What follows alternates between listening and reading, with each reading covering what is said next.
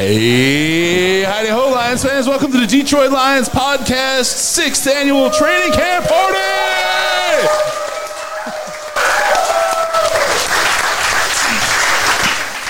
Love you all. Thank you all for coming out and joining us for this wonderful show. We're so glad to have you.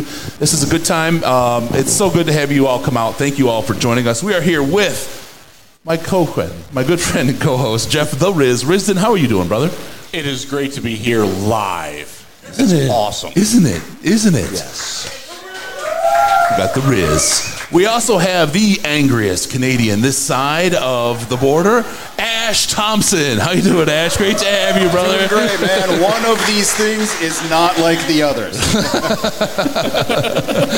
And also the man with the golden pipes, the most beautiful voice in Detroit, the man who is so humble that I love to really embarrass him by saying such great things, Dan the Man Miller, the voice of the Detroit Lions. Thank you. Awesome to be here. Thank you guys for coming out. This is great. Yeah, it is so great. Thank you, Dan. This is such a great tradition. It's so wonderful to have you out join us. I appreciate you inviting me. This is awesome. He keeps hitting me like he's like, I thought you guys forgot about us this year. I'm like, we never forget about you, Dan.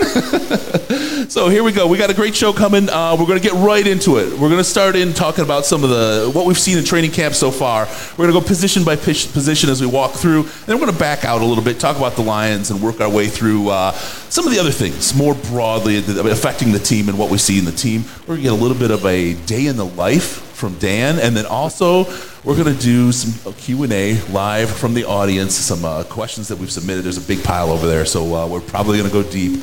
We'll get into that. There's another one right there. It's all good. All right, Riz, I want to start out. You did a short right after he was signed. We want to start at the quarterback position. I want to talk about Nate Sudfeld and see if, what's the Riz reaction right now to the signing of Nate? That's bullshit. No, tell us what you really think. He's been okay. He was not good today.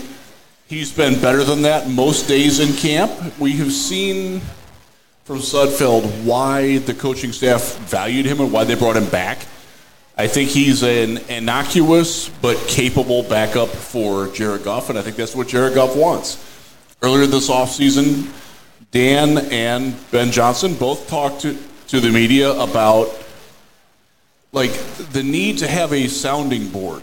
And I think Nate Sudfeld is very good at that. And I think he comforts Jared Goff and is somebody that Goff trusts to present him information and to did you see this on this play? Or what did I miss on this play?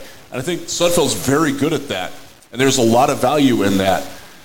Now, if he has to actually play more than a quarter in a game, it's probably not going to go so well. But that's true of most teams and most backups now. And if you watch the Hall of Fame game Thursday night, you saw Tim Boyle, and that really didn't go well. So I'm much happier with Nate Sudfeld than I am with Tim Boyle or David Blau. And as most of you in the room know, I kind of like David Blau, but it just wasn't ever going to happen for him here. So I'm more pleased than I expected to be with Nate Sudfeld at this point. There you go. All right.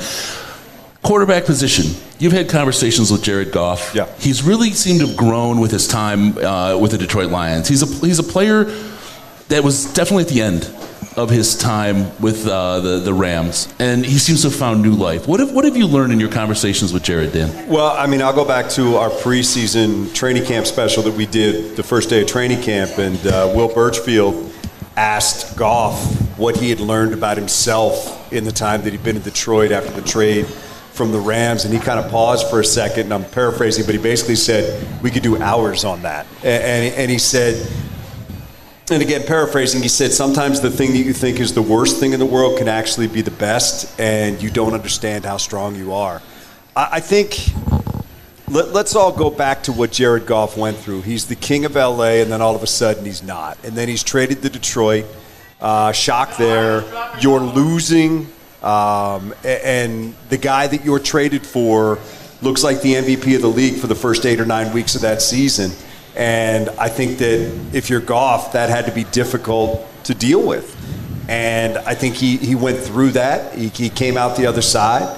And I think he found a great deal of comfort in Detroit, in Ben Johnson, And I just think he has grown so much in terms of his comfort with this situation, his comfort with what happened, and now his belief in himself. And look, we can sit here as Lions fans and just look at his track record and say, you know what? Jared Goff has done things in this league we've dreamed of.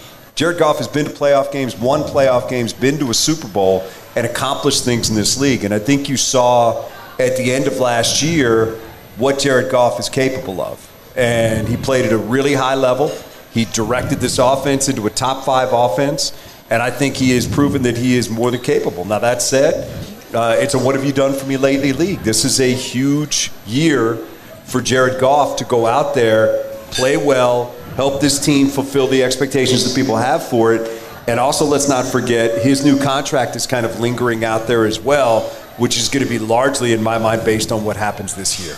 Absolutely. Ash, you're looking across the quarterbacks. You've seen them 2 days of training camp. You've looked at this team last year to this year.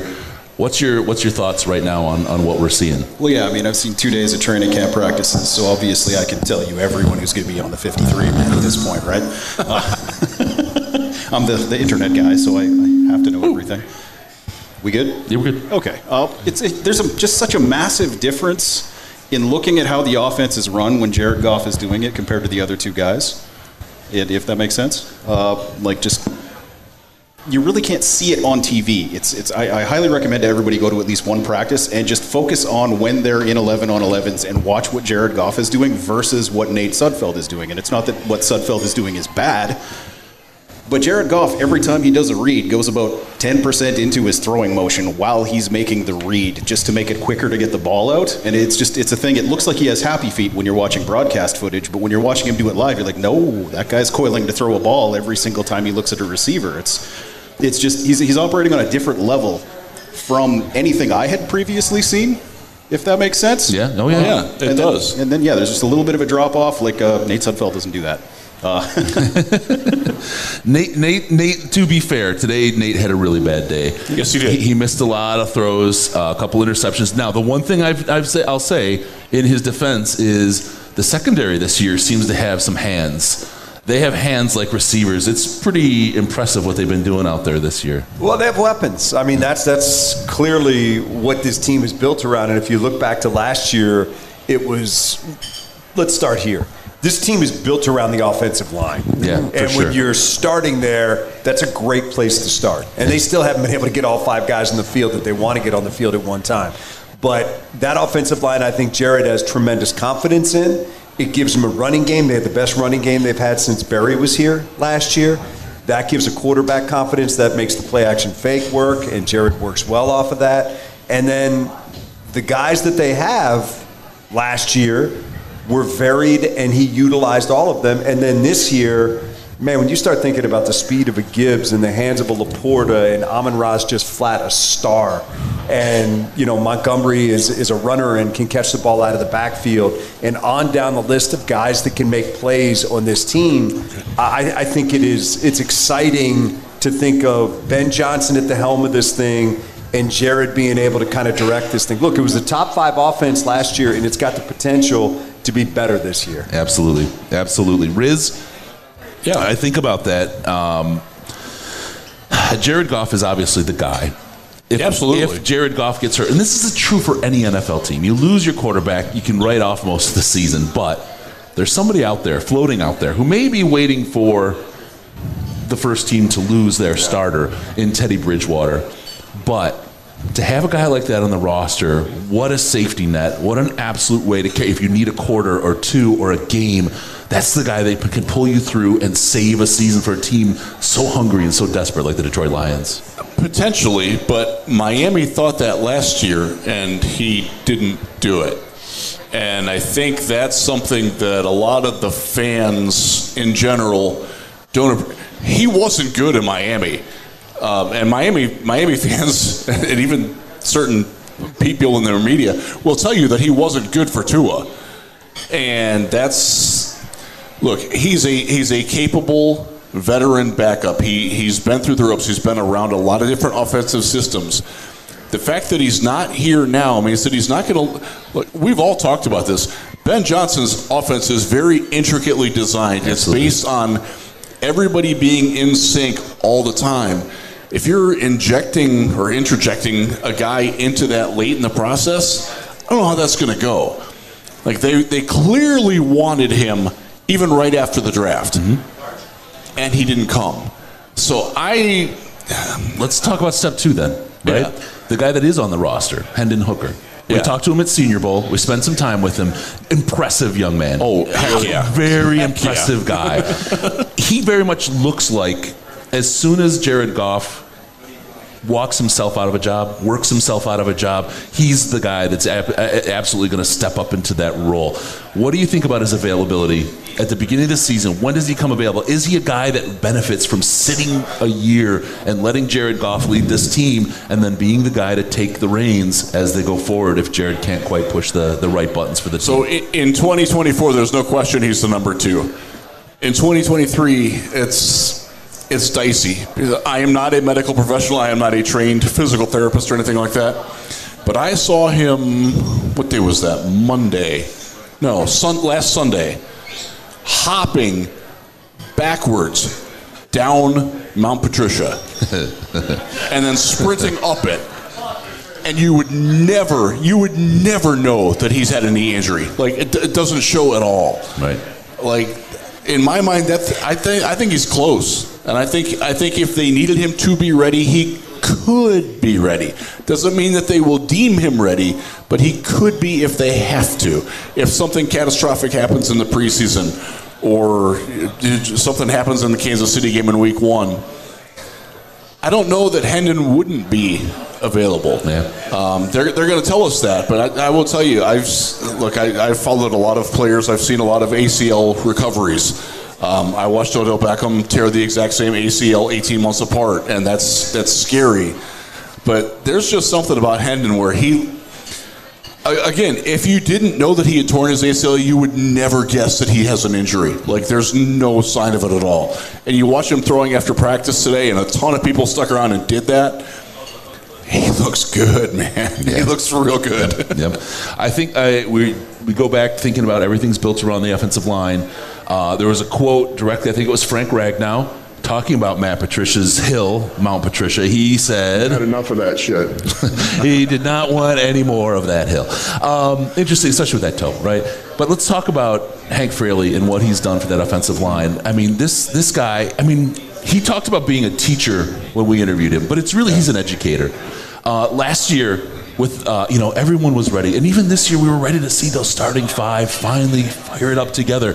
Vaitai, he's dinged up right now. He doesn't. We're wondering, is it going to be another one of those, or we don't see those 5 together? Last year, Hank was able to pull guys together that nobody thought were going to be able to do it. Getting Dan Skipper to start 4 games. Yeah. God bless him, and he played well too. He got the game ball. Yeah. That's honestly one of my favorite moments of Lionsdom of all time. I have loved Dan Skipper since I talked to him at the Shrine Bowl back in 2017. He's a great, earnest guy.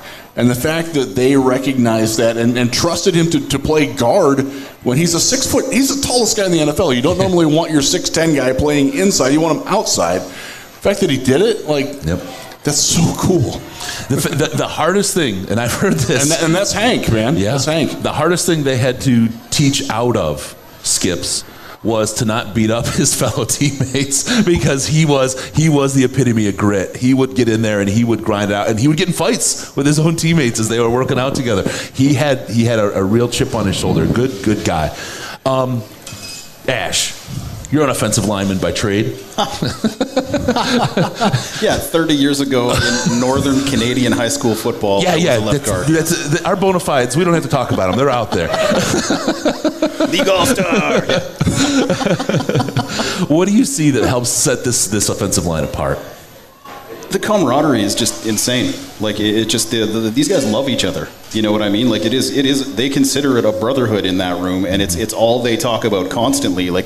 Everyone likes to have Graham Glasgow back. He's a good player, awesome 6th offensive lineman. That's probably the best 6th offensive lineman in the NFL, but also he's a really good hang in meeting rooms by all accounts, and that's huge. Who wouldn't rather love coming to work every day than having to be there with a bunch of miserable people who are just nothing but competition constantly? You know what I mean? having good guys to go to work with that you trust and like is just massive. And I think that's kind of the huge thing with that room, is that is the environment that he has cultivated by being who he is as a coach, right? Absolutely, absolutely. Let's move on. I want to just touch on the draft, because the next position group we're going to talk about is tight ends, and Sam Laporta is the guy that obviously comes to mind. But I want to look at the draft more broadly, Dan. You sat there, you've watched many drafts from the Detroit Lions. Brad Holmes really, he seems to have a touch. This year the draft really fell to the Lions. You could talk about Brian Branch. You could talk about so many people that should have gone other places that came to the Lions and worked out. What are you seeing from this front office and Brad Holmes and that partnership between all of them that's different from prior regimes? Well, and I think that's where you start. It's the collaboration. I think that just, and honestly, that starts with Sheila Hamm and her vision that she had when she took over this team. And I give her tremendous credit for that, and I said this earlier this week, for doing a deep dive on this organization and figuring out that the culture that was in place with the previous regime wasn't good. And you had a lot of people in that building that didn't feel valued. And a lot of people in that building who had been told that you don't matter. Yeah. And it's just football people that matter. Well, I think that didn't set well with her. So they brought in Chris Spielman. And Chris is about as collaborative and as you're going to get with a guy that bleeds for this franchise and lives to make people feel valued. I'll tell you a story. So Chris and I are walking in Buffalo once. We were doing the preseason games together. And a homeless guy came up and he's like, "Can I have some money?" And Chris says, "Yeah, no problem." And the guy goes, he had his hand out, and Chris goes, "Come on." So he took him into a diner and bought him a meal. He didn't want to just give him the money. Right. Because that might go the other way. Chris took him in there. I'm like, "What did you do?" And he explained to me what he did and why he did it. And one thing he said to me, he said, "God has given me more than I need, so it's up to me to give to other people who don't have enough." That's Chris. Yeah. But they brought him aboard. That's who he is. And I've told that story before, but that's who he is. He's just a hell of a guy. And they found people that understood what it was to work together. And they found people that understood what it was to make everybody in the building, whether you're doing media relations, public relations, janitorial staff, or whatever, like you're part of something when you come to work that day. Yep.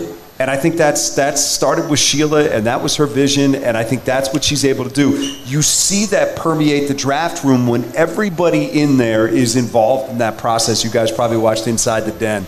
And I would hope so. That's just how they work.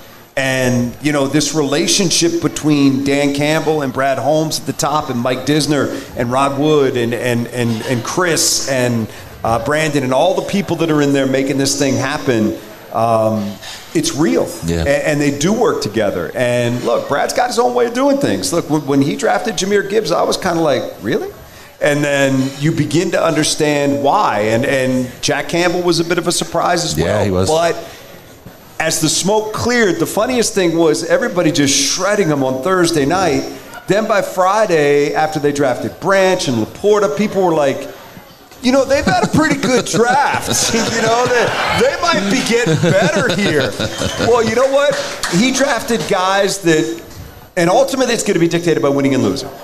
You're going to be right because you won or wrong because you didn't. That's how this business works. Mm-hmm. But he drafted guys that they want to use, that they see a role for, and that's how he worked this thing. And I don't think anybody's complaining now, as you see Gibbs in his role, Campbell in his role, Laporta, Branch, even Broderick Martin, whom a lot of people kind of question them trading up for, is getting some time with the ones, and while he's got a ways to go and has to figure some things out, that dude has made some flash plays where you say, okay, I see what they see in him. So nothing but high marks for them. But that being said, the operative way of looking at this is they haven't done anything.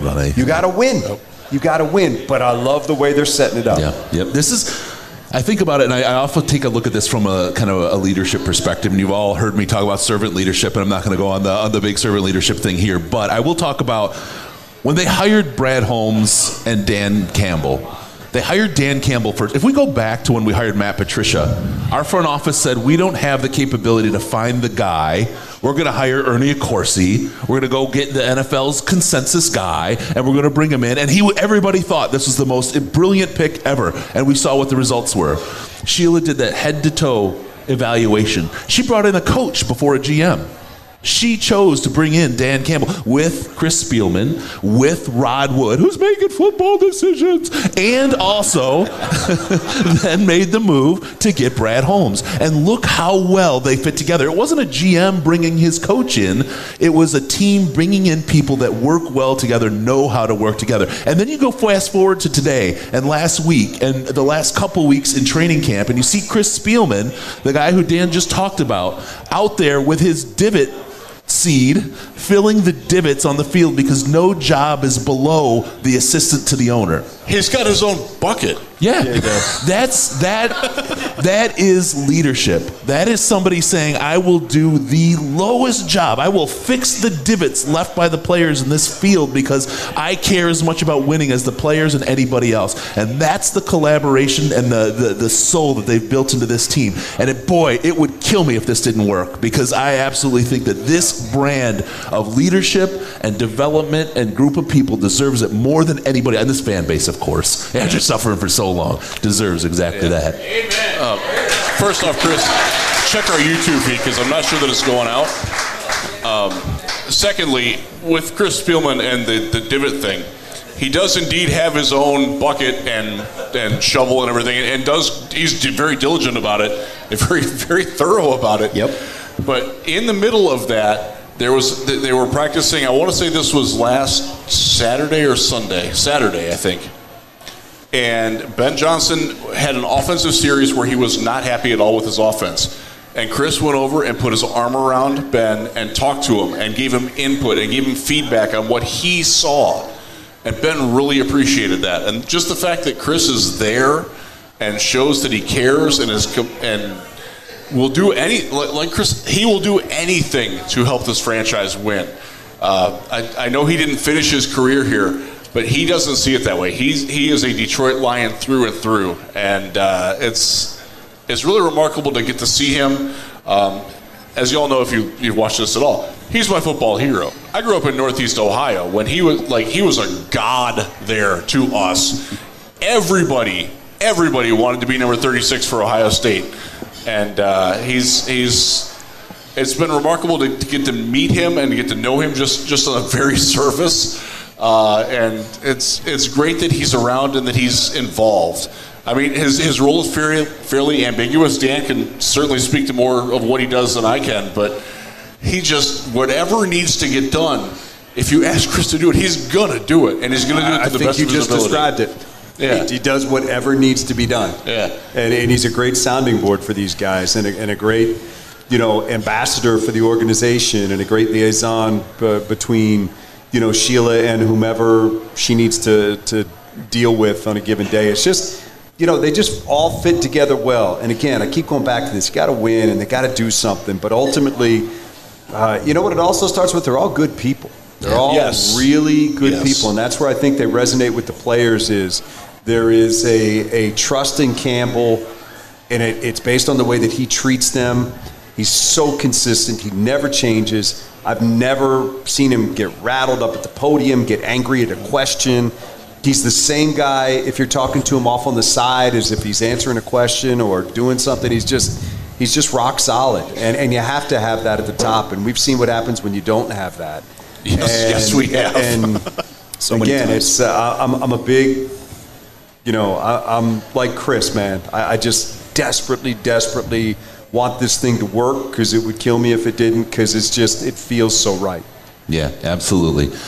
Let's get, as we move on from the talk about the draft, let's talk about Sam Laporta, who is, by all accounts right now, looking really sharp out there. He's doing great work. Ash, you've seen him for a couple of days. He's not slow by any stretch. No, he's not. This is another situation where, I like Brock Wright. He brings a lot to the table. He's a good player. You know what I mean? But there is just another level of proficiency at certain things that you see from Sam Laporta that just isn't there from anyone else on the roster. And it's incredible watching him. Like, I'm sure everyone in this room and watching has probably seen on Twitter the footage of him basically turning around and still moving in this direction and making a ridiculous catch. You know, but then there's also the other side of, like, when he goes in to do some blocking, maybe it doesn't quite look as sharp as that. But I'd be amazed if he didn't figure it out, just based on like what you hear from him, what you see him doing on the field. It's not a lack of effort, which is the one thing you can't fix.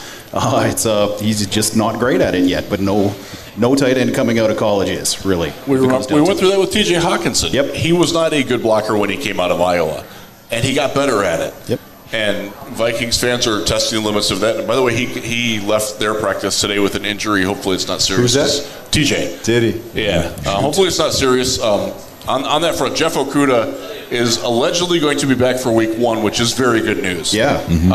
As much as we are collectively as a Lions group kind of glad that he's gone, I don't think we really miss Jeff Okudah. I think we all are still rooting for him and saw enough potential in him that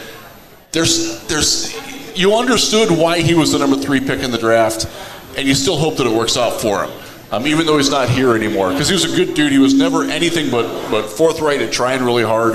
And it's great that he's not seriously injured again. It sounds like an ankle. I actually texted back and forth with Mike Rothstein, who used to cover the Lions for ESPN this morning.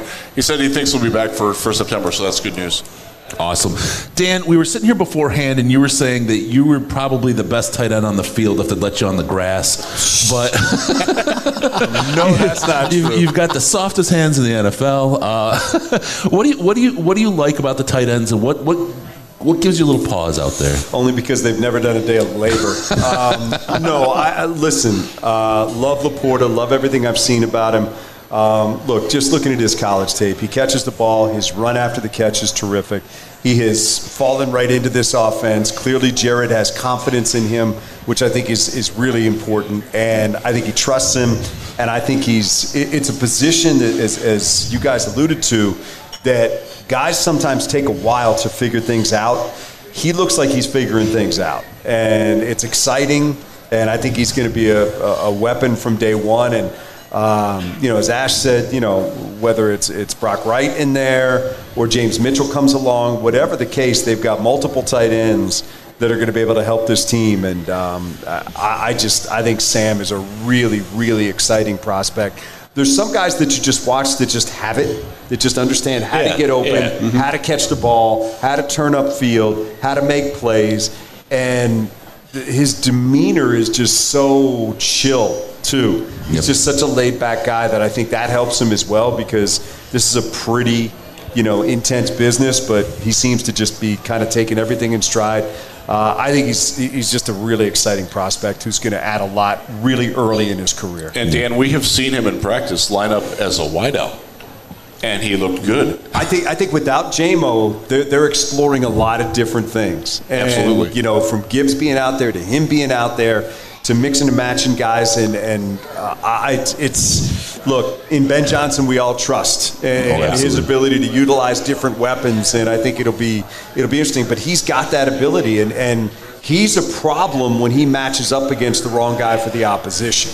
He's going to find a way to beat him. Not the biggest guy in the world, but knows how to find space and knows how to make plays. And Dan, you hit on it.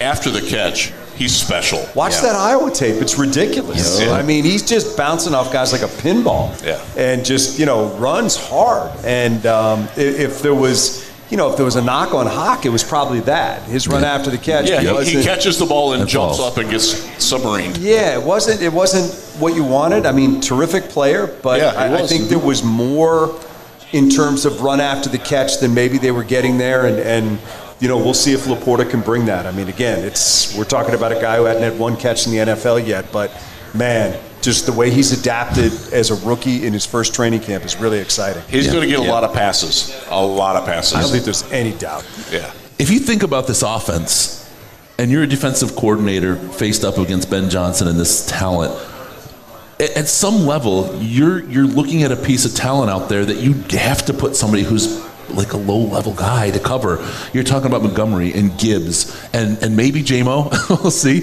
We'll talk about him in a little bit. But you have Amon-Ra. You have Laporta. I mean, pick your poison. This is incredible. The offensive weapons there. We saw how well this offense performed last year. We'll talk a little bit here in a minute how they've shored up the defense. The defense looks to really be a point of strength. This is really a good. I mean, this is always the time of the year when you can sit back and feel. This is the time when you have to feel optimistic about your team, because if you don't, you shouldn't be watching football, because you're only going to be heartbroken. That's the only way you're going to go. You're probably in for a long year if you don't feel good right now. Yeah, and I would throw Khalif in there as well. Yeah, I mean, with the year that he had last year, Leaf has been good. Yeah, I mean, he did a really good job for them last year, and Jared's got a comfort level with Reynolds as well. So I mean, I just think there's a bunch of guys out there that can make plays. We know who the guys that should lead it are, but the key is, do you have guys behind Amon-Ra, Gibbs, Montgomery, Laporta that can make plays because they're paying so much attention to them? And the answer for the Lions is yes. Now look, like anybody else, I'd love to see J-Mo out there and playing at a high level, which we're all going to see when that happens and if that happens. But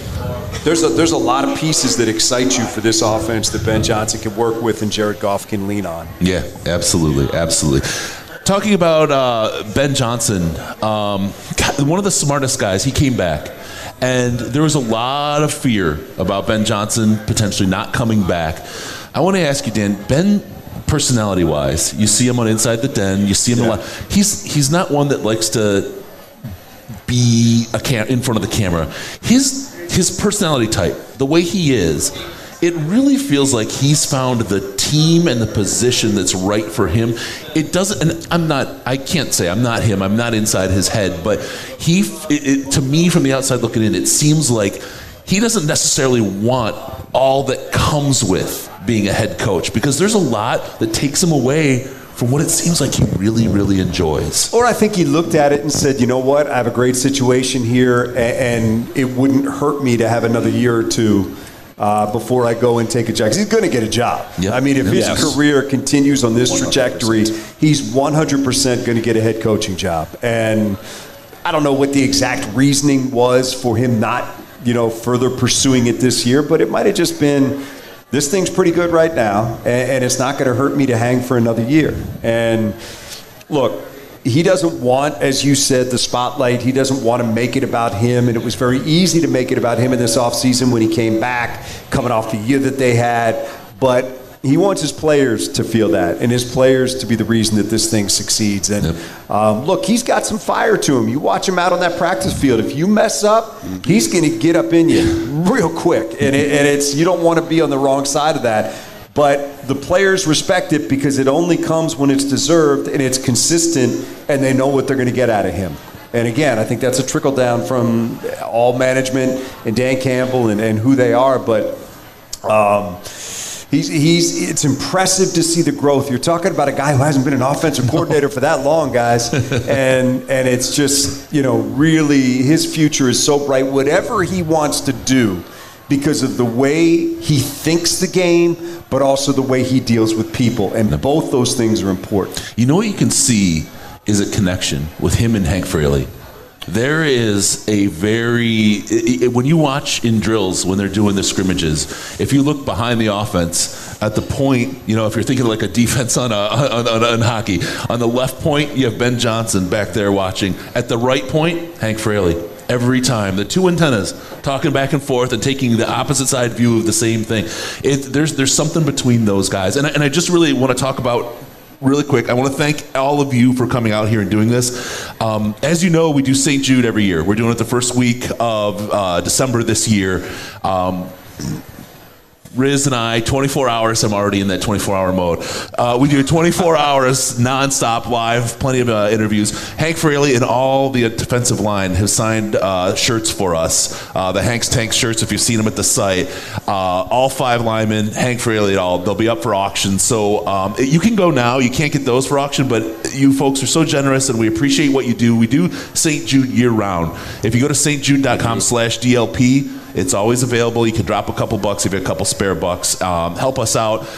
The team has really helped support this and got us a lot of merchandise and these kinds of things throughout the years, and they continue to work with them to the big show. But I just wanted to put a quick plug in there for the St. Jude stuff. That stuff doesn't stop. We do that as much as we can. So if you guys take care with us and help out, we love to do that little thing for us. So I want to get that plug in because those guys are connected, and they're connected here. I'm interested to see what happens this year and how Ben chooses to go, and then when that domino falls, or if that domino falls, what happens with Hank? Because I think there's a real clear connection between those two guys. You know, they have so many worthy underlings as their coaches right now. Yeah. Tanner Engstrand is a guy who's going to be an NFL offensive coordinator, whether it's in Detroit or somewhere else.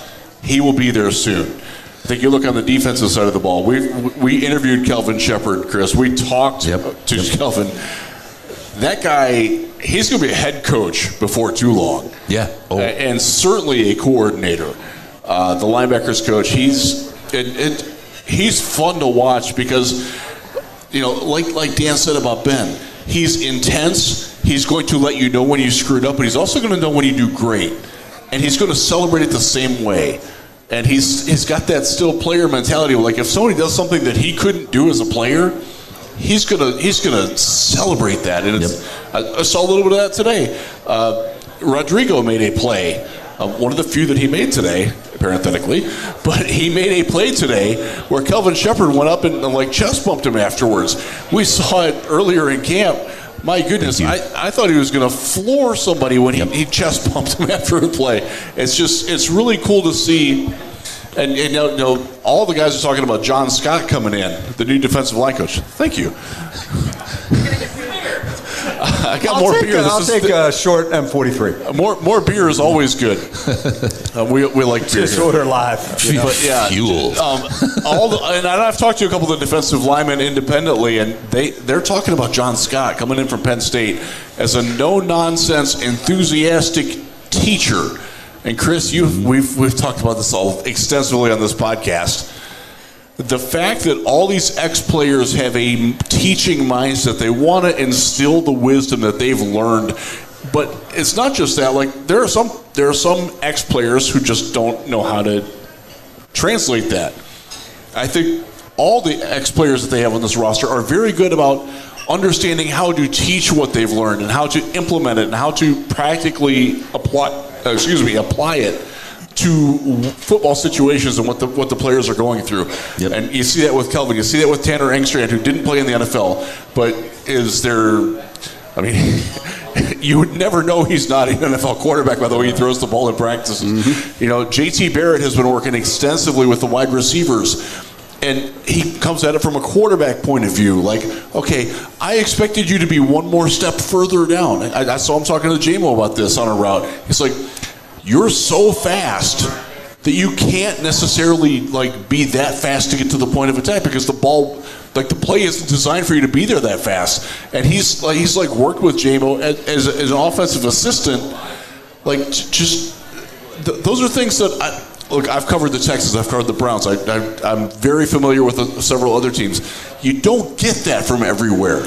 And that's something that I think is a big key for why this team is successful as they are and why they can grow into something much more successful. Yeah, and throwing a couple of the names from Duker to Randall L. Duker's great. Yeah, to Randall L. to Dre Bly, who looks really comfortable early. I mean, and the entire coaching staff. Here's the thing that's been missing in Detroit for a long time. It's a coaching staff that had the ability to develop players. Yes. Because if you don't have that, you can't win. Because guys don't come into this league, as I said a moment ago, understanding how to play in this league. Mm-hmm. You may think you know, but you don't. Yep. Yeah. You look at Baltimore, Pittsburgh, the teams that win year after year after year, their coaches develop, they know what their personnel department knows what they want, and they draft it. And then their coaches know how to develop those players. I mean, for so long, we didn't have a lot of guys that even made it to a second contract. Yeah. And that's a problem.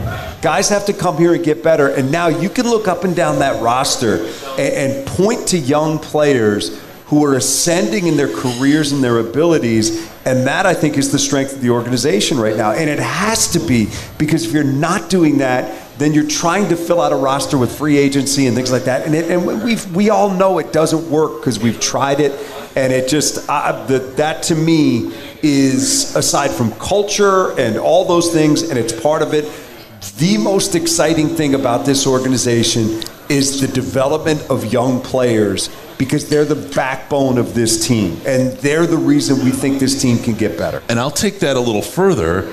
It's the development of young coaches. We talk about Ben Johnson, who hasn't been a coordinator for very long. He's what, 35 years old? Tanner Eggstrom, right behind, about ready to kind of step up. Kelvin Shepard brought in and taking. You see the development of the players, you see the development of the coaches, and the whole kind of identity of this team, whether it's players, coaches, anywhere in the organization, is the growth and building. Look, Ben Johnson is one day going to be somewhere else. Hopefully it's not for 50 years, and we've got all the Super Bowls in between. But he's going to go somewhere else one day. But you know what? This team is built for the long haul. They will have the next person in line to be the next Ben Johnson, who no one heard about in this room 4 years ago. Right? Nobody knew who he was. That guy is probably there now, or they know who he is. They are continuing to grow their coaches in the same way. And that's how you get great, talented coaches. You bring people in who have an opportunity to prove what they can do and become better at their craft and grow and take the next step. You can't hoard all the things, because the things will leave you and they don't want to be there. And this is the strategy, I think, across from the players to the coaches across the organization. It's to all the about secretary pool. It's 100%. the entire style of this organization, and it's what means success. Hold that thought. Just let me say this. Freddie the Pizza Man has just said that he thinks that Fox 2 needs to allow me to start ordering M43s on the set. Freddie, I agree with you, Freddie. man. Thank you, Freddie. I agree with you. Thank you for watching, Fred. You're there a a great couple dude. days ago. Great guy. Great guy. Great work with autism. Yeah, That guy's absolutely. charity is, if you're looking for a second charity to give money to, Freddie the Pizza Man's charity is Yes, no doubt. Yes, absolutely. 100%. On that point, though, remember the consternation when Ben Johnson was named offensive coordinator?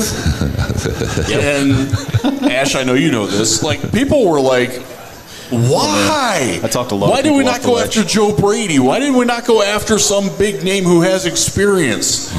I think you're seeing why, because to the points that have been made here. Where's Joe Brady coaching? Yeah, exactly.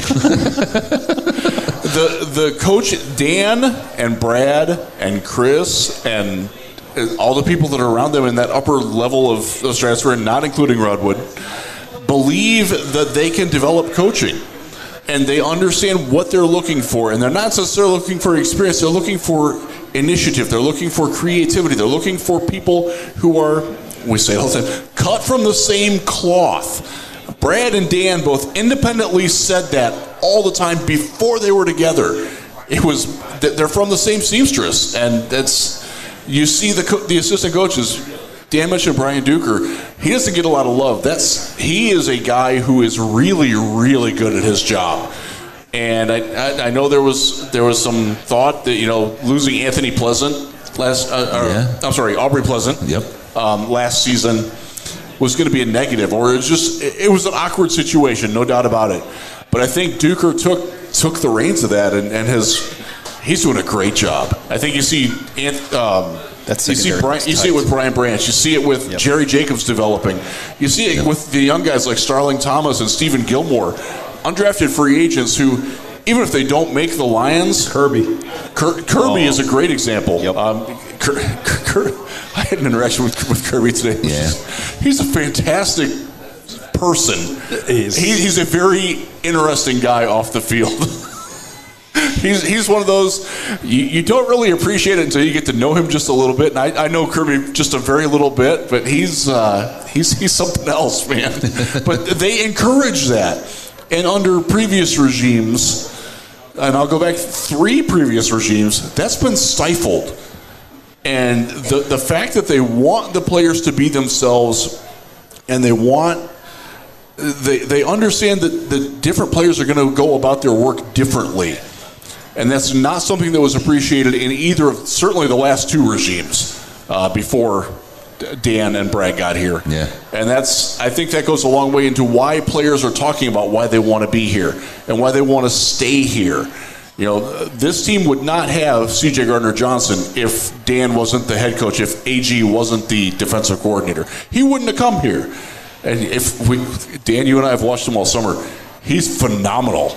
He's a force of personality. Yeah. He's just a force of personality. And man, when he got hurt, my heart sank because I think he is, and thank goodness it wasn't serious. Yeah. He is going to be so important to this team, not just what he does on the field, but in a leadership role. He's an alpha dog. Well, yeah, no doubt about it. But think about going into Kansas City on opening night when they're raising their Super Bowl banner, and you got Cam Sutton on one side and CJ in there and Tracy in there, veterans that have been in there, and it won't be too big for them. Nope. Guys that, in particular, just look at the guys they brought in, and Cam and CJ, guys that have been in big games before. Now you have to look across the line of scrimmage to see Patrick Mahomes on the opening night of the NFL season when everybody's watching you. I feel a lot better about what may or may not happen with those guys here, but if you guys haven't seen much of CJ yet, you will absolutely love him. Cam Sutton, terrific player, much more reserved, but yes. CJ is just talking. Yeah. He just brings it, man, and he lifts everybody around him 100%. Up, and I love that. You can see it. It's tangible. And it's contagious. Jerry, he talked about he's contagious like the flu. He absolutely is, and I mean that, and he meant it in a very positive light. And the teammates love it. Y'all know Jerry Jacobs was here last year. We're friends with him. He's friends with the show. His attitude has had an adjustment since Cam got here. He is blossomed. Fire. I think he's done a really nice job too. He's been out there with the ones all camp. And I think he's done a really nice job. And I don't know what's going on with Mosley or when he may or may not be back, but I think Jerry is just kind of, I think if anything, maybe dialed things down a little bit and just fallen into playing. Jerry was a very kind of loud player, if you will, in the way that he played, in the way that now it's just, he's just business, man. And that may come from Gardner-Johnson. I don't know. Maybe it does. But I love the way he has just fallen into this role and the way that he is just played, as they've said, until he gets back, you're over there with the ones, and I think he's done a really nice job. You know, Jerry is a guy who, and I don't mean this as a criticism of him, but he's always sought affirmation.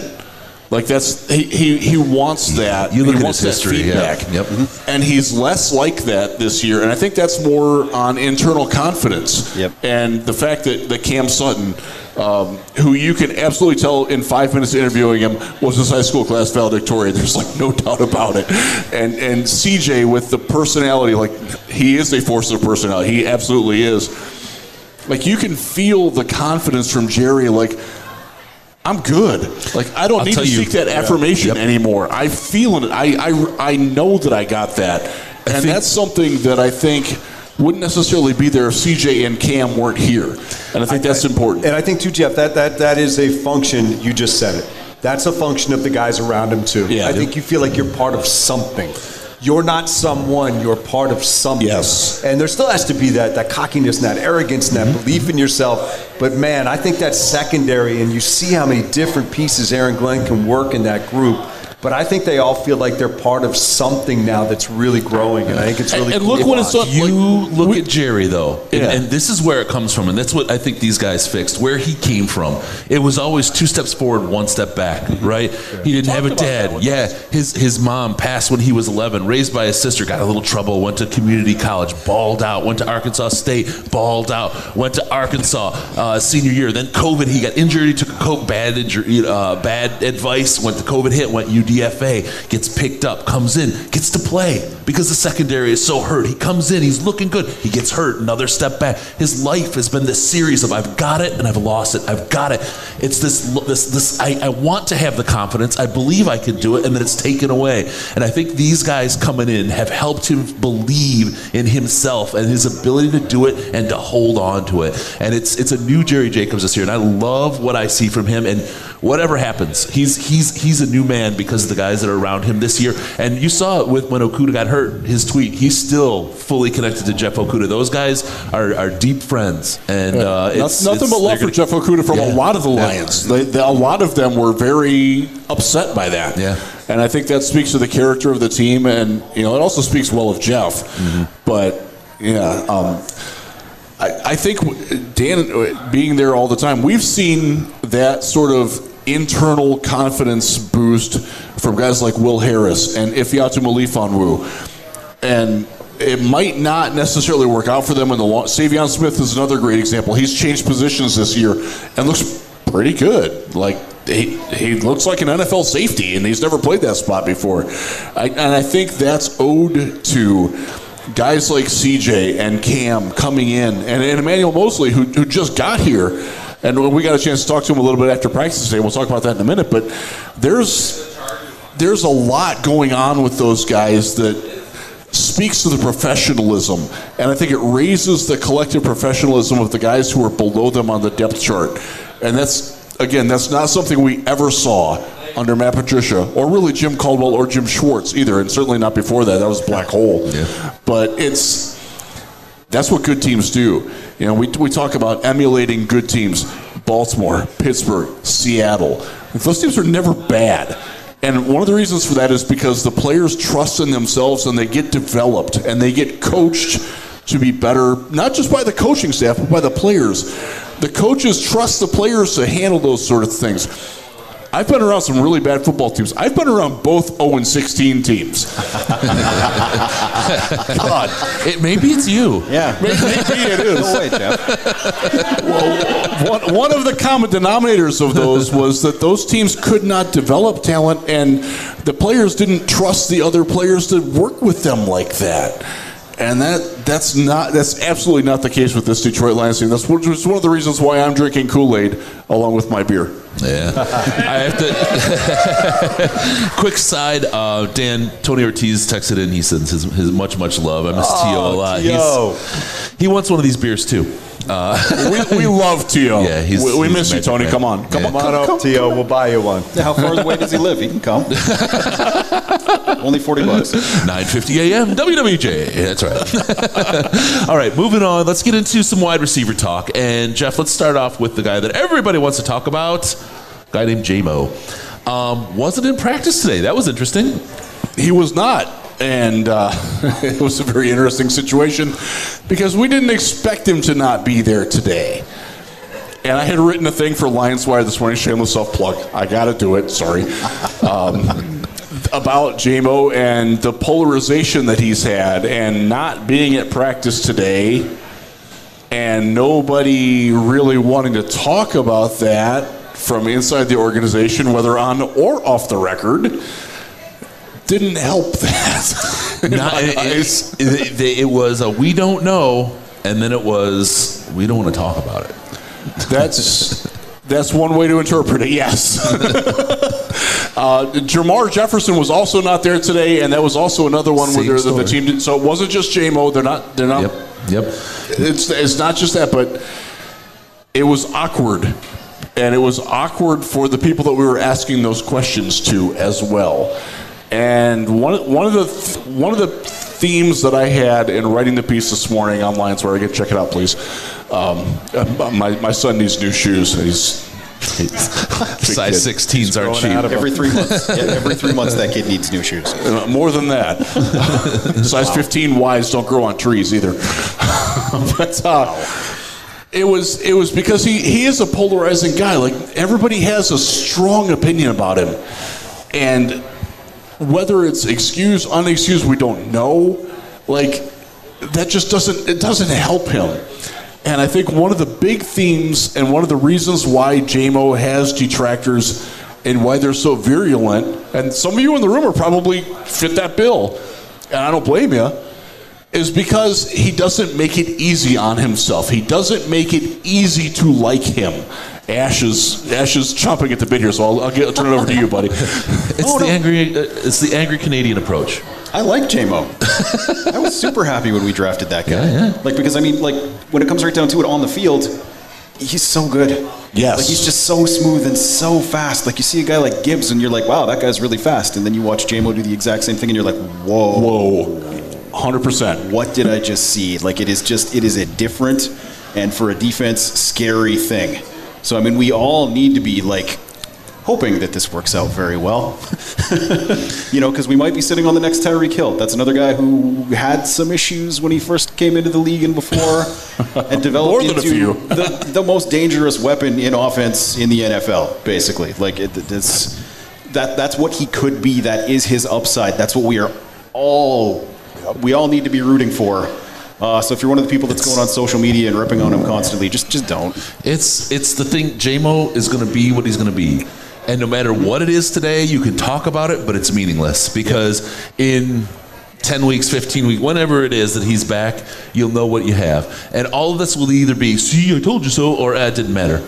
It doesn't matter until he gets on the field, until you see what he has. And all this is just talk. It's just noise. And it doesn't mean, I don't know that it means anything to him. It may, because he seems like I think it does very much, actually. I think he's very susceptible to the conversations that are going on. This does mean a lot to him. He's susceptible to those conversations. Like that. Yep. And I think he's 22 years old. He's caught less than 100 passes in his life. Yep. 3 years in college, he caught 94 passes. Last year, he caught 1.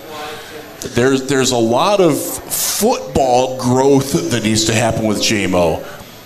And personally, so I would like to see him focus on that football growth as much as he focuses on his Instagram feed and his shoes and things like that. And I do think that he does, but I don't think that we see that very well. I don't think he conveys that very well. And I think that's a problem for the people who are against him. I think it doesn't matter. I think it doesn't matter. I don't disagree with you at all. Go ahead, Dave. Yeah, no. I just tend to agree with you. And look, I know where we are in this world and that we have the ability to discuss things at the drop of a hat. And we discuss things 24 hours a day, whether it's on Twitter or newspaper writers who are putting things on Twitter immediately, or people that are on the radio with immediate ability, or podcasters with immediate ability. And he is a lightning rod. And the reason he's a lightning rod is because he has the ability to be great and a difference maker. And he does. And an electric performer on the field. But to your point, it's almost like we're spinning our wheels at this point. And it's like, let's get to the point where he plays, and let's get to the point where we then find out what he does. Last year wasn't overwhelming. 6 games, 1 catch. Let's see what happens in Game 7 this year when he comes back and is allowed to play. But I almost feel like, we're just running around in circles, talking about every single thing that happens to him. Yep. Does he drop some passes in practice? Yeah, he does. There's no doubt about that. Is that something that he's going to need to work on? Yep. And even Dan Campbell said that. But let's find out where it goes from here. And we all want him to be great. And I think that's where this is born out of, is just a concern for, is this investment giving everything back that we're looking for? And the answer is, we're going to find out. Yep. And we're going to find out, a lot in week 7 on. But as much as we talk about it, there's no answers coming right now. Right. So let's wait till the answers start to come in. I know that's not the way we work, and I'm talking about myself too in this media world. But it's just it's gotten crazy. It's interesting how the Lions have been handling this, because if you look, Thursday in practice when he was there, he was right in front doing the hacky sack catches over the shoulder. Right, he was right in front of the crowd, standing right there, walking down the sideline, doing it. Every drill that he did, he was the one right in front of the crowd. And there's 2 messages the Lions are sending here. One is, he's working, we're working him, we're doing it, we're practicing, we're improving. But the other one is, J-Mo, everyone's watching. Everyone's watching, right? And they put him in a place to be seen, so he can't hide, so he has to stand up and be who he is. I think they're handling it well. I think they're doing everything they can in their power. That you can't come out and have a PR blitz about J-Mo, and it's not good for the team. They don't want to do that. They're doing what they can. They're trying to talk with the performance that they can show, and we'll see where it is when he gets on the field. And I think that's exactly what it is. Everybody wants to talk about J-Mo because he's an exciting prospect, because he has so much that he could bring to the team. none of it means anything until it's on the field catching balls or dropping balls, whichever he does. Yep. Dan, you know this from being in the media room. Every national media person that comes in, what's the first thing they ask about? Yeah, I mean, if it's not Dan Campbell and wow, I can't believe I'm here covering the Detroit Lions, it's J-Mo. Yeah, 100%. Because he is like I said, he's a lightning rod because the gifts he has are otherworldly. When he runs, it's like, I mean, I covered Darrell Green. I was lucky enough to see that, and that was something like I've never seen in my life. When Darrell wanted to kick it into another gear, it was just, there was nothing that compared to it. I've seen fast players, and I've seen Darrell Green. Yeah. Yep. And I will say, I've seen fast players, and I've seen Darrell Green, I've seen J-Mo. And J-Mo is just cut from a different cloth when it comes to that speed. Yeah. We'll see how much it pays off, but it is the possibilities are so great that's why we're all, wanting to talk about it and wanting to break it down and wanting to see whether or not it's going to work. But to your point, we're just not going to get any answers for a while. I want to push to another position group, because another guy who has all the potential to be otherworldly is Jahmyr Gibbs.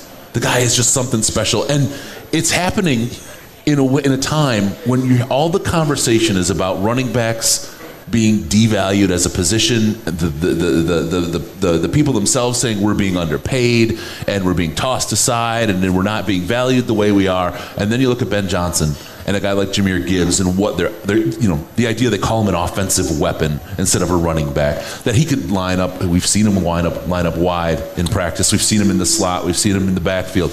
Here's a guy that could absolutely change the position. And you want to be the team that rewrites how the NFL works. We've so often, the last group we built, we talk about it all the time, we tried to rebuild the 85 New York Giants, right? That was the last regime. Now we're innovating. We're building something new. We're trying to be at the front and driving the way the NFL goes. And while everybody is lamenting the death of the running back, long live the running back in Detroit with a guy like Jahmyr Gibbs. Dan, what have you seen in what Ben's done and what Jahmyr's done so far this year? Because this is a guy that seems like he's got a heck of a lot of talent to burn. It's a lot of the same thing that you see with J-Mo. When he gets the ball in his hands, and in particular you see him out there with a linebacker on him or something like that, they have no shot. Yeah. They literally have no chance to stop him. He's too fast. And if he gets the ball with a step on you, you're toast. You're gone. You're toast. And there was a play, either OTA or minicamp, that he made where he just made a little diagonal move across the middle, caught the ball. It was online. People saw it.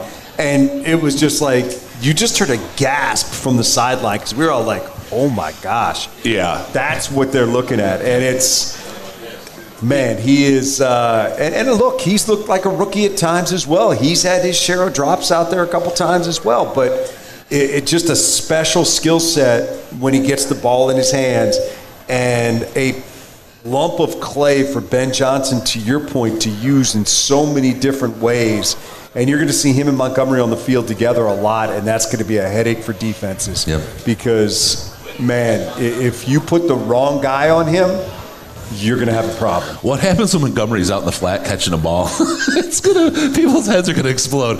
There's so much you can do with this offense. I am excited to see it. I want to jump. We've been running a long time here. We've been going for a little over an hour. We still have the Q&A, but there's something I want to talk about really quick. I'm going to go to kind of a little bit of a meta topic, and if you don't mind, Riz, grab the Q&A questions. So we'll bring those as well. Thank you, Sam. You're the man. Really quick, Dan. Kansas City, opening of the NFL season, one of the biggest games of the season, highest rated generally until you get to the playoffs. It's such an opportunity for a team, and they picked the Detroit Lions to play against the Kansas City Chiefs. The Lions really have nothing to lose in this game. This is an opportunity where you win, you're a superstar. You lose, everybody expected it. Yeah. Everything's standing there. And I want to kind of talk about what you think about that. And then I want to start kind of diving into what is a day in a life. We're going to Kansas City. I want to know what that looks like for you. From you hop on the plane, you get your breakfast, your orange juice in the morning, all the way through and talk through it. No, I think the opportunity is there, and you say nothing to lose. And while I understand what you're saying and why you're saying it, you only get 17 cracks at this thing. That's true. You only get 17 chances, so they're not going in there thinking we want to make a good showing. They're going in there thinking we want to win, and I think that's Thank you. That's a chance in front of the whole NFL to really announce who you are and what you are and where you're going. And I'm looking forward to that night. Look, a day in the life for me. The guys will tell you, it starts with an all-American breakfast with the bacon and eggs. And they always make fun of me because I'll get to the set for our pregame show and they'll say, "Did you get your breakfast delivered to your room?" I'll be like, "Yep, 2 eggs over medium, bacon, hash browns, wheat toast." And it's like that's every day. I was hoping it wasn't going to be moving over at Miami. No. I've had a couple of those at 2 a.m. though. I got to tell you that. That is the correct time. Yeah. You and me, Dan. But I think it's a little different because it's a night game. But for a game like that, we're getting there at 4 o'clock. I got TV hits from 5 until 6:30. We have a pregame show on TV from 6:30 to 7. Before that, we'll record the open for the radio. I go up to the radio booth. We do radio 7 to 8. It's just kind of going back and forth between radio and TV before the game, and then you get into the game. And we got a great team of guys that work with us between Lomas and TJ and the support crew that we have for radio. I'm really blessed in that regard that I work with great people, and it's just, a night like that is just going to be incredible. They all are. Every game is because of what this league is and what each game means. But a night like that where you're the only game in town and you're starting the NFL season is just going to be incredible. I've thought about it. Kansas City, I've been to Arrowhead since I think 2003. I've not done a game on radio. I did the 2003 game, the Lions-Chiefs, I think, for Fox. I was back for a playoff game for Westwood One. I've not done a Lions game on the radio there ever. So I'm looking forward to that. I think the only time we were supposed to play there was London. Yeah, that's I right. think that was a Kansas City home game. So that was the game where we got Joe killed. Lombardi was forced to be fired. We got killed. Yeah, it was not good. But it is really one of the best stadiums in the NFL. Their fans are fantastic. The place is loud, and it's going to be it's just going to be an amazing night, and I can't wait. Yesterday, somebody threw up the Alex Anzalone. It's 34 days till the opener. I'm like, really? Still 34 days until the opener? I was surprised by that. Yeah. Can I ask you a question on like how much interaction do you do with the Chiefs at all? How much do you do with the Chiefs radio team and broadcast team? Do you have any interaction with them at all, or the guys that I know and have a relationship like Paul Allen's a friend of mine, and some of the other guys in our division are friends, and you get to know them, and you'll stop by and say hello. I've not seen. We don't get together with the Chiefs very often. And Jeff, I think the one thing that I found, my first NFL experience was with, is that me? Is that the metal plate in my head? No, I think that my first experience with doing NFL was Fox, where you had to kind of know both teams.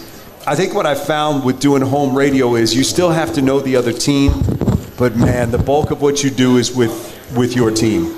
Because when something goes right, it's what went right with the Lions. When something goes wrong, it's what went wrong with the Lions. So you're obviously doing a deep dive on the Chiefs, but your deepest dive is always on the Lions, because that's what people want to know about, and that's what people want to focus on is, if Kansas City did something great. But what did the Lions do wrong to allow them to do something great? That's kind of where your focus goes. Good.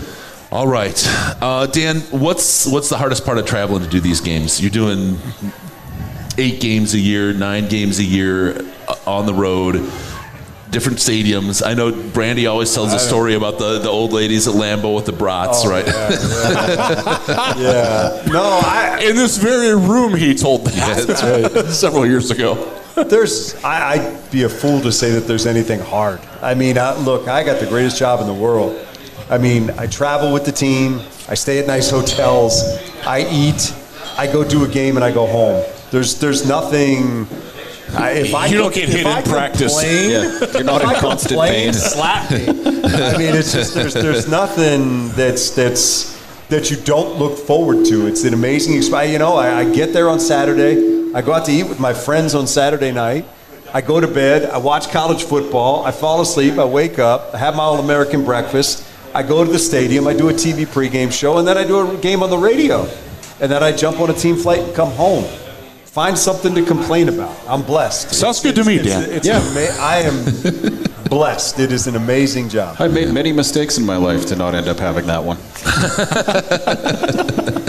All right, let's get to the Q&A. The first one, Ash, since you were piping up so well here, what is the current ratio of guys to dudes in the roster of the Detroit Lions? Ooh, okay. Well, according to Wisco Boiler, our wonderful Slack chat person, you need to have, I believe his number is 5 dudes on the team to be able to do this. And like right now, what's a dude? Define what a dude is. A dude is a guy that's basically the other team has to change what they do to deal with his level of play. Like basically they can't run their system because this person exists and is on the Detroit Lions. And it's a little hard to say how many we actually have right now because there's a lot of theoretically possibly dudes on the team. You know what I mean? Like JMO as an example.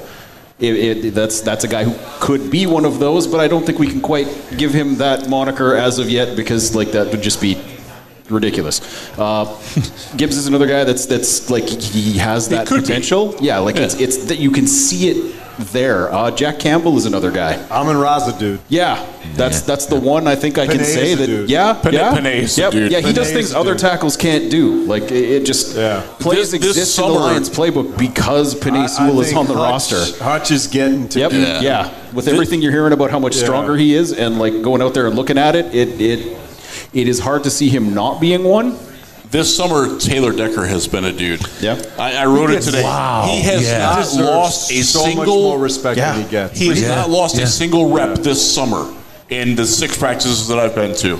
Not one. No, and the casual, and I say casual, but it only appears that way, right? He's like the duck that's just coasting across the water while its feet are going crazy. The casual manner in which he approaches it. I watched him take a rep today and absolutely destroy a defensive end. And then just kind of stroll back. I mean, he's bored. Yeah. The other day, he stonewalled on consecutive reps. He stonewalled Hutch, and then they moved things around. And Charles Harris went against him, and he put him on his ass.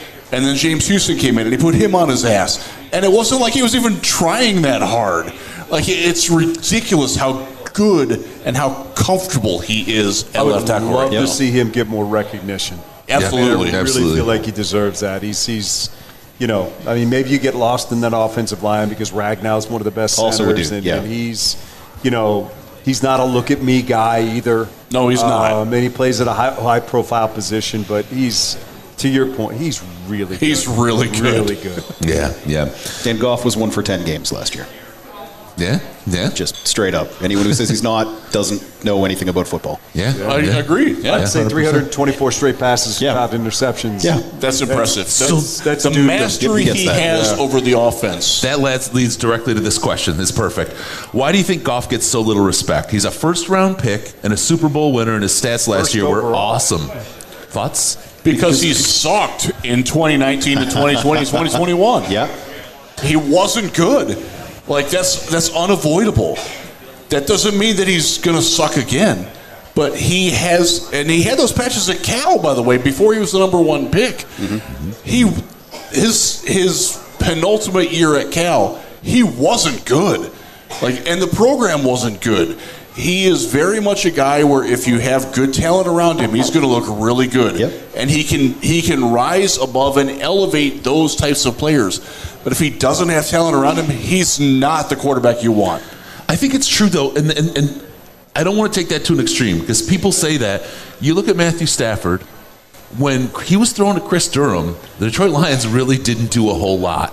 No. Every player needs to be surrounded by talent, and I think people... Although to throw to Durham down the left sideline... That was the most incredible... That was the most incredible plays ever. One of the best throws you'll ever see in your life. But the Rams and the Chiefs was one of the best games you'll ever see in your life, with Jared Goff against Patrick Mahomes. Look at the last game that Goff played. He played in Green Bay in a playoff game and was great. Yeah.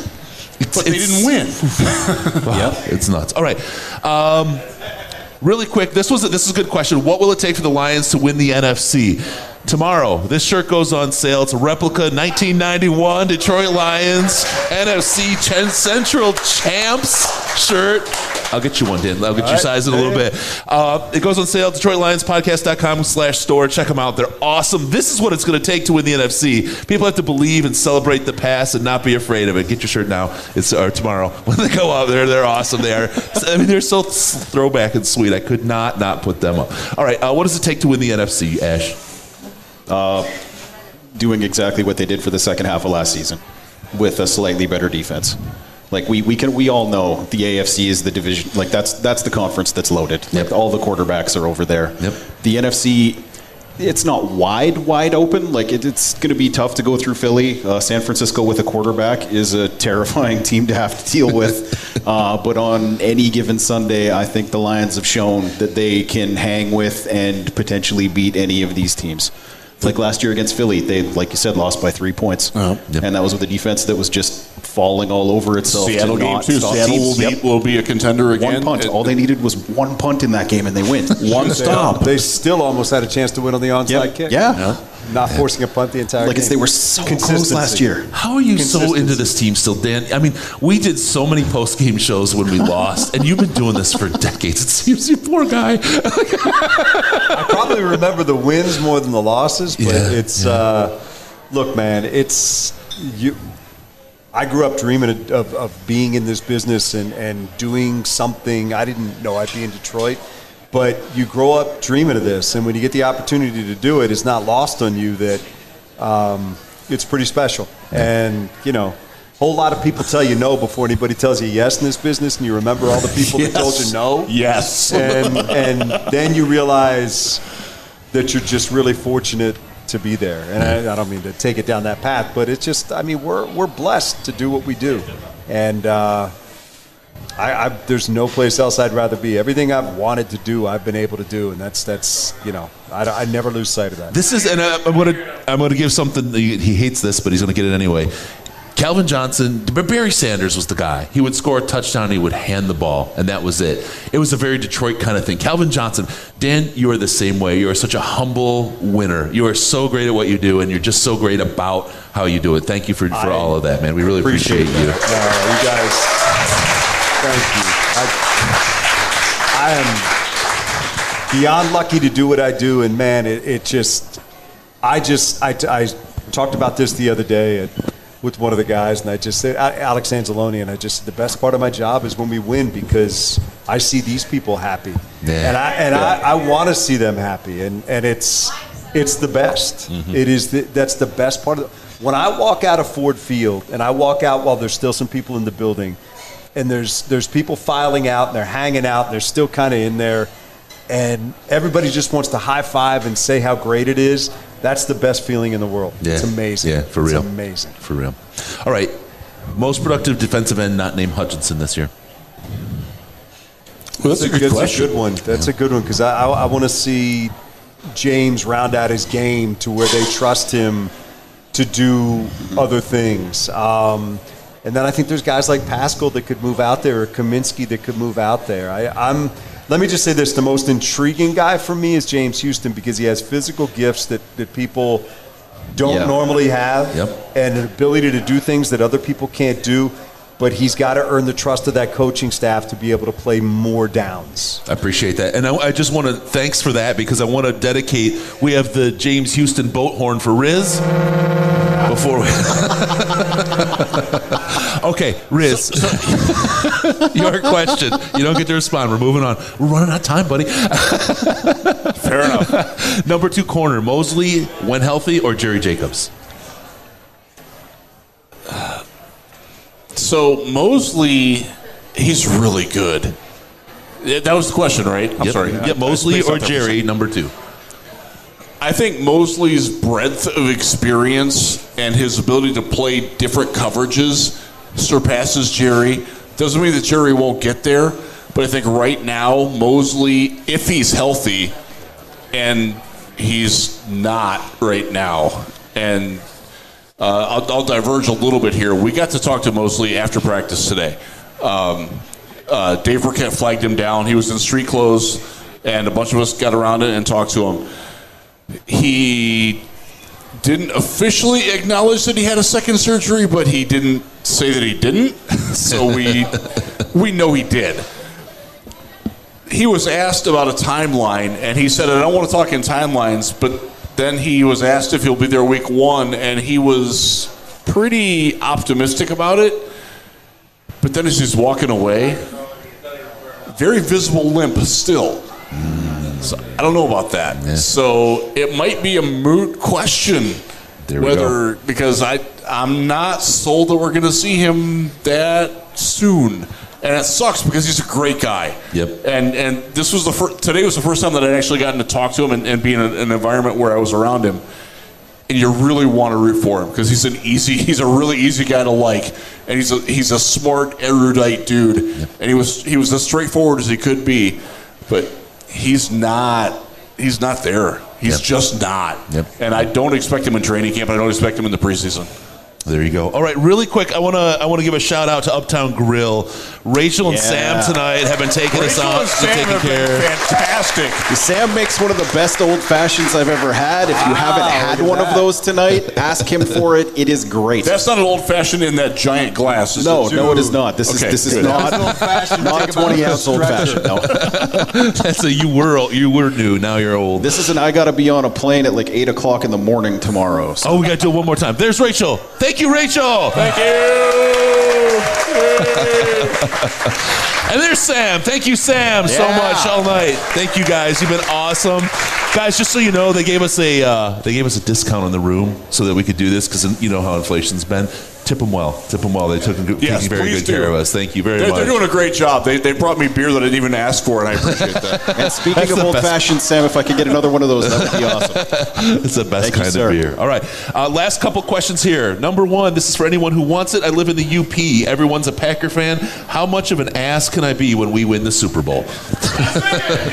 I like the question. As somebody who might be spending an inordinate amount of time in the UP coming up with my son, I'm pretty excited about that. And I think that that's something that, look, Packers fans have been insufferable for a long time. Oh, yeah. I live in West Michigan.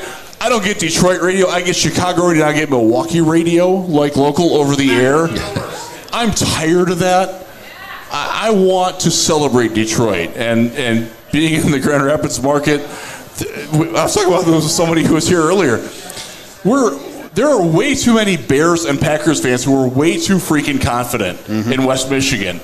And I want the Lions to take that market over and just shut all these people up. There we go. The UP is the same.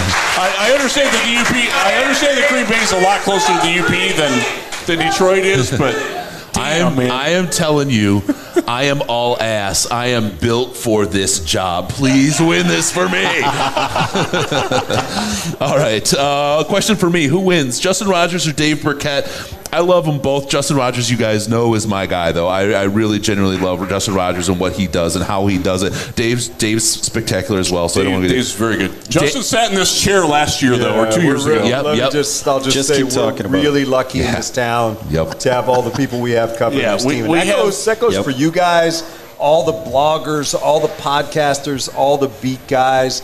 It's a great crew, and it's a great crew to just hang with. It really is, and I will say this as covering the Texans and covering the Browns. The Detroit media, we are spoiled. I know a lot of y'all don't think that. We are spoiled by the coverage that we get from the daily beat writers, from the blogosphere, which I'm proudly part of. We're a lot better than a lot of other teams have, in all honesty. And I got another one here, 20-minute or O'Hara. And, I love Mike O'Hara. I think Anchor Bar. I think Detroit. I think his time with the papers. I look at and I just love that guy. Yep. And I see a man who's had just a brilliant career. And I see a guy in 20-min who's blossoming, who's really coming up and ready to take that same kind of step and have that same journey. They're both spectacular, just at different times, man. That's like picking between grandfather and grandson. Yeah, it really is. Yeah. So I sit next to Mike in the press room, and I do that on purpose because I learned from him. We were talking about the World League of American Football today. Yeah, nice. And he was an encyclopedia on it. Wow. It was fantastic. and Mike has forgotten more about football than I will ever learn, and I've been at this a very long time. He is so good at what he does. He's Tim, Detroit to me. Tim, I'm going to give it up. Tim is a fellow Zealander, and Tim is really, really good. And I think a lot of y'all get on him for being an employee of the Lions and having restrictions on him. He's not like that, though. Like, he does not approach his job like he's an employee of the Detroit Lions. He approaches it like he's an employee of an independent press. And I very much appreciate that about him. Awesome. All right, Riz, who wins, Rush or Primus? Oh, Rush. Dream Theater or Porcupine Tree? Oh, damn, that's hard. Dream Theater. Van Hagar or Van Roth? Oh, Hagar, no question. I know the answer to this one. Coheed and Cambria or Mars Volta? I mean, Coheed. There you go. All right. Coheed is one of those. One of my favorite. One of my ultimate moments that I'm like somebody that's sort of cool is that Coheed and Cambria followed me on Twitter. Like that still makes me crazy. I love those guys. Tickles you there. All right, Travis. Last question from the Q&A. Dan Miller, do you ever get sick of kicking so much ass? Or are you still trying to kick even more ass somehow? Dan Miller! Thank you, sir. I hope we all kick ass together this year is my hope. I'm excited. I want to see what these guys can do. What a pro with that answer. I know. That's fantastic. So no, I do. I just, hey, we're all in this together, man. We all want the same thing, and I am such a fan of this organization and these people. I just want to see them succeed. I would love nothing more than to see, Sheila Hamp holding that trophy and Dan Campbell holding that trophy and Brad Holmes holding that trophy, because I think they, from Rod Wood, Mike Disner, everybody on down, Chris Spielman, they've done this thing the right way. Yeah, now you got to get the results, Yep. and that's what I'm looking for. All right. I want to thank every single one of you for coming out here tonight and listening and taking part with everything we do. Thank you all very, very much. You all are great. We're going to close down the show right now, and then we're going to hang out tonight. We could drink. Yeah. We will probably answer more of these questions informally later. Once we break all this down. If you didn't write it down, you can ask us later too. Because we will be here until they kick us out. Wait, they're allowed to talk to us?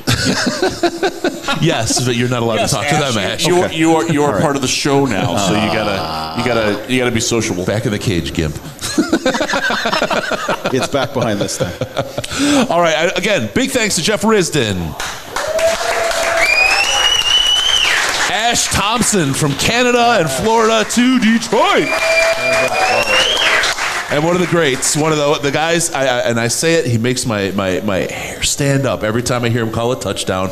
Dan the Man Miller. Thank you. Thank you. I gotta give it up to Dan for a second. Dan came to our very first one of these at a different venue, where we just were like, "Hey, do you want to come?" And you showed up and you hung out. He did. And there was like 15 or 20 of us, and a couple of you were there. That's right. And you've been here, I think, every year but one ever since. And the 1 year was a weird year.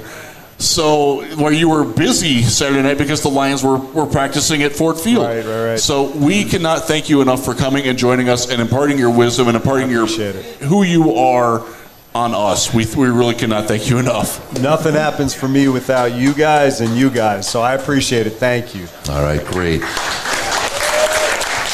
And then we have to give it up for Chris for setting all this up, organizing this. Dude, I'm watching the press and everything here happen. Chris, thank you. Thank you. None of this happens without that guy. Awesome. Thank you all. All right, remember, don't forget us on Patreon. Patreon.com/Detroit Lions Podcast. $5 a month gets you into the Slack chat, the most intelligent Lions chat on the internet. You got everybody but Dan. We'll get Dan in there. We'll see if we can get him into the Slack chat. We live up to that like most of the time, too. We really do. He'll peek his nose in and run. It's a good time. It's a lot of fun. It's a great way to support the show and have fun and talk Lions year-round. Also, follow us on Twitter at DET Lions Podcast, or X. I don't know what we call it anymore. What is that? DET Lions Podcast, at Jeff Risdon, at Mr. Twist Tweetson, at Dan Miller Fox 2. Exactly. Nailed it. All right. Follow us all on Twitter. It's a great place to see us pants free, if ever. Also, give us a call on Skype, Detroit Lions Podcast. That's all one word. Or call us on the Lions line at 929-33. No, that's not it. It's 248-782-8384. 248-782-8384. Or 248-RUB-YOU-FUG. That's right. You can figure what word out of that. Nobody's called that in a while, so y'all need to call. Especially if you're intoxicated. We like that. Those are the best calls. I'll start doing that. Ash is going to call it deep, breathing deep. Just random days. Yeah, Yeah. just going to call now.